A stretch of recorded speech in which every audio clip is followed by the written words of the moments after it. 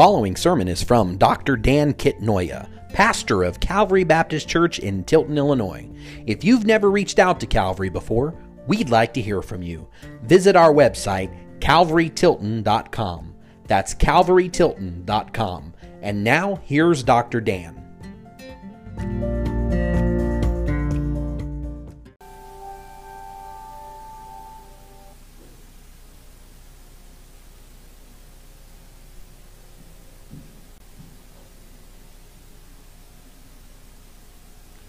Well, good morning.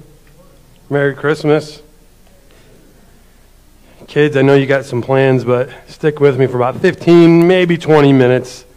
I was asked to give a devotion, but as I sat down to write what I felt the Lord was leading me to say, I said, this is more than a devotion. I have what I think is a thought the Lord would like me to share. If you have your Bibles, join me if you would in Galatians chapter 4.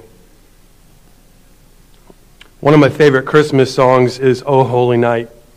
My favorite line says this: "Long lay the world in sin and error pining, till he appeared and the soul felt its worth."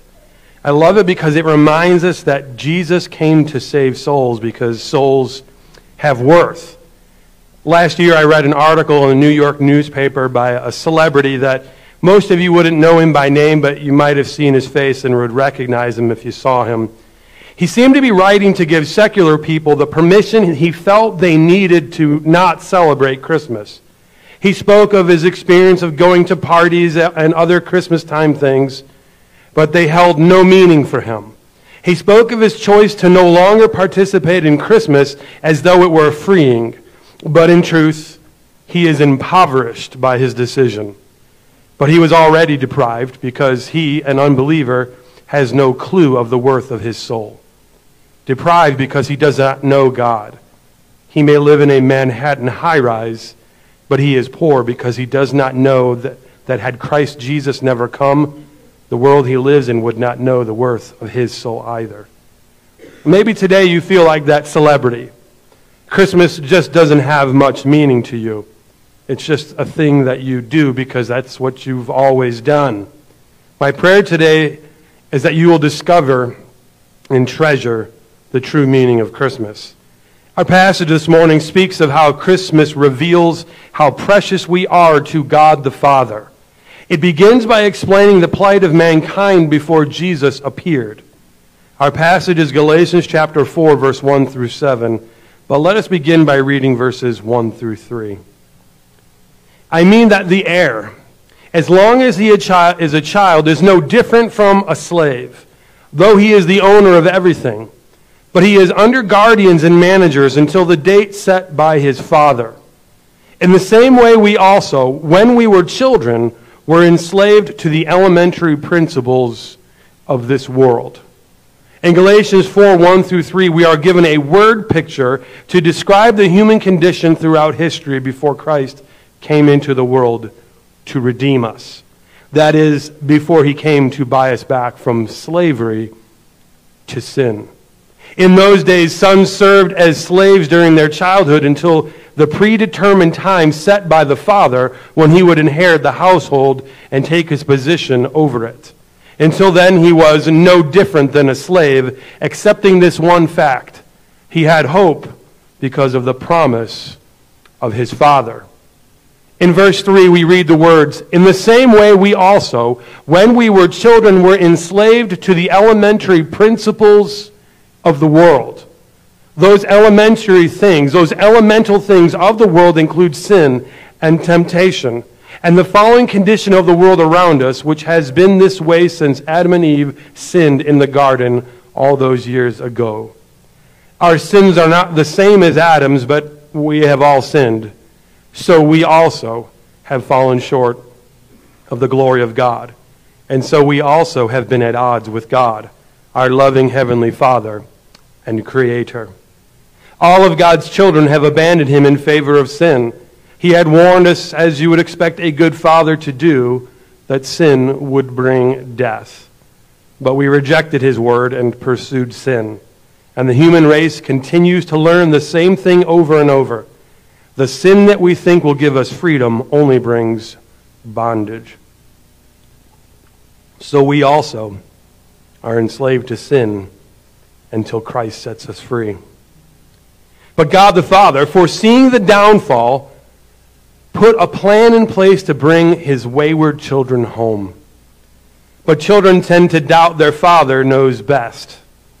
We doubt the wages of sin is really death, and so we have little value for the free gift of God, which is eternal life in Christ Jesus our Lord. Mankind's ability to deny reality in the face of facts is rather astonishing. If you were to study world history, you will notice that human civilization has had little value for the worth of a human soul. Since this is Christmas, a time for celebration, I will be sparing in my detailing of human history's embrace of death. But to give you a little taste, the ancient civilizations of the world were at best indifferent to the death and suffering of souls, and at worst entertained themselves with it in the gladiator games that took place in the Roman Colosseum. Some of them, like the Aztecs and Mayans, sacrificed people to please the so-called gods. The human race makes artwork out of death because the wages of sin is death. Humanity got used to death the way we get used to the sound of trains that run through Tilton every night. We became so used to it that the souls of men had little worth to us. And yet God so loved the world that he sent his only begotten Son, so that whosoever believeth in him would not perish but have everlasting life. Because God loved us in this way, the followers of Christ began to teach the world that the souls of unwanted children had worth. The followers of Christ taught the world that prisoners of war were to be treated with dignity as fellow human beings made in the image of God, even though they fought alongside your enemies. Sin and death are foreign invaders that were welcomed at the gate by Adam and Eve. But even to them, God the Father promised redemption. God's first promise to bring redemption and salvation to the world was made to Eve. Through a son born to a woman, the curse of sin would be undone. As time unfolded, sons were born, but the world still lay in sin and error pining. God then called Abraham out of Ur of the Chaldees. He made a promise to him that a son would be born to him and Sarah, even though they were both well advanced in years and had not been able to have children. Time went on, and still Abraham had not been able to have children through Sarah. And then at the age of 90, Sarah gave birth to a son named Isaac. It was through Abraham's line that God would bring redemption to the world. And yet, as time marched on, Abraham's descendants ultimately became slaves in Egypt for 430 years. Then God miraculously delivered them, showing his power, love, and faithfulness to keep his promises. Then God made a covenant with the Israelites, the Hebrews, whose name most likely comes from a root word that means slave. They were to be God's people, and he was to be their God. He gave them just laws that they were to keep, but they were unfaithful, and the laws which, if they were to be kept, would make them righteous. But due to their inability to obey the laws, it only revealed their continued slavery to sin. The laws which were to bring life only brought death. Yet into this disappointment came King David, a man after God's own heart. Though an imperfect man, he loved God above all else, and so God promised him a son, that a son would be born to him to rule forever. God's promise to Eve ran through Abraham and Sarah, and then King David. But by the year 4 BC, the family line of David was all but gone. Little more than a stump remained of that once mighty tree. Then God made a promise to a virgin named Mary that a son would be born to her. He shall be called Emmanuel, that is, God with us. This seemed impossible, but then, as we will read in verse 4 and 5, it happened. But when the fullness of time had come, God sent forth his Son, born of a woman, born under the law, to redeem those who were under the law, so that we might receive adoption as sons. At just the right time, according to the Father's plan, Jesus, the one God had promised to Eve and David, was born. He surrendered to the law of God and obeyed it perfectly as a faithful son obeying his Father. Jesus came and lived among us so that he would redeem us. That is, to buy back the children of God who had found themselves enslaved to sin by birth and by choice. For unto us a child is born, for unto us a son is given. His name is Emmanuel, God with us. Those who put their trust in Jesus, the only begotten Son of God, are adopted into the family of God. Christ came into the world that had become so accustomed to death that it entertained itself with it. Because he appeared, souls felt their worth. Because God so loved the world, the followers of Christ then began to teach the world to the love of God. Abandoned children began to be adopted simply for the well-being of the child, something that was nearly unheard of prior to the Christ being born. Orphanages and children's homes were created. Poor children were taught to read by the followers of Christ. Employers were taught that they must not withhold their wages from their employees.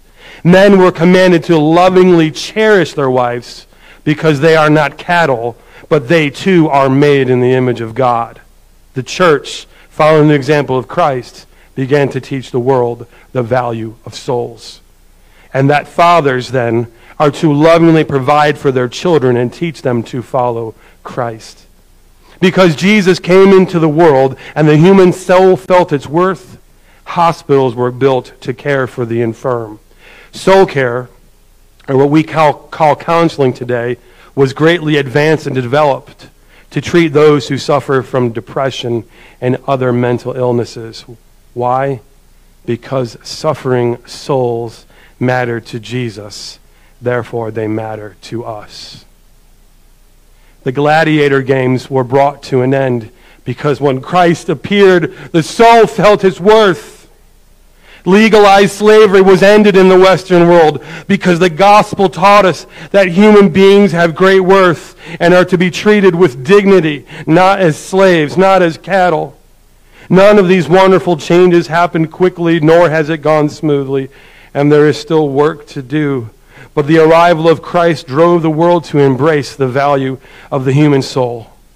It was not the philosophy of Plato and Socrates that showed the value of the soul, nor did the Pax Romana, the peace of Rome, teach us this.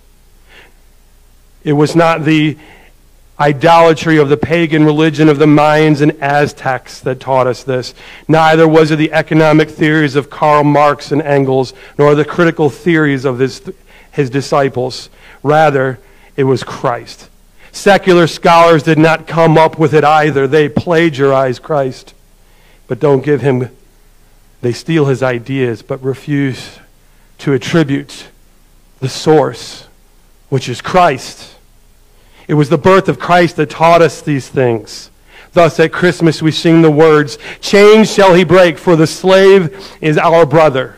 Today, December 25th, the year of our Lord 2022, the world has been changed and is being changed because he appeared and the souls of men, women, and children felt their worth. Your soul has worth. And so I say Merry Christmas. And thank you, Father God, for sending Jesus to love us and to die on the cross in our place, to pay our sins, and to rise again the third day.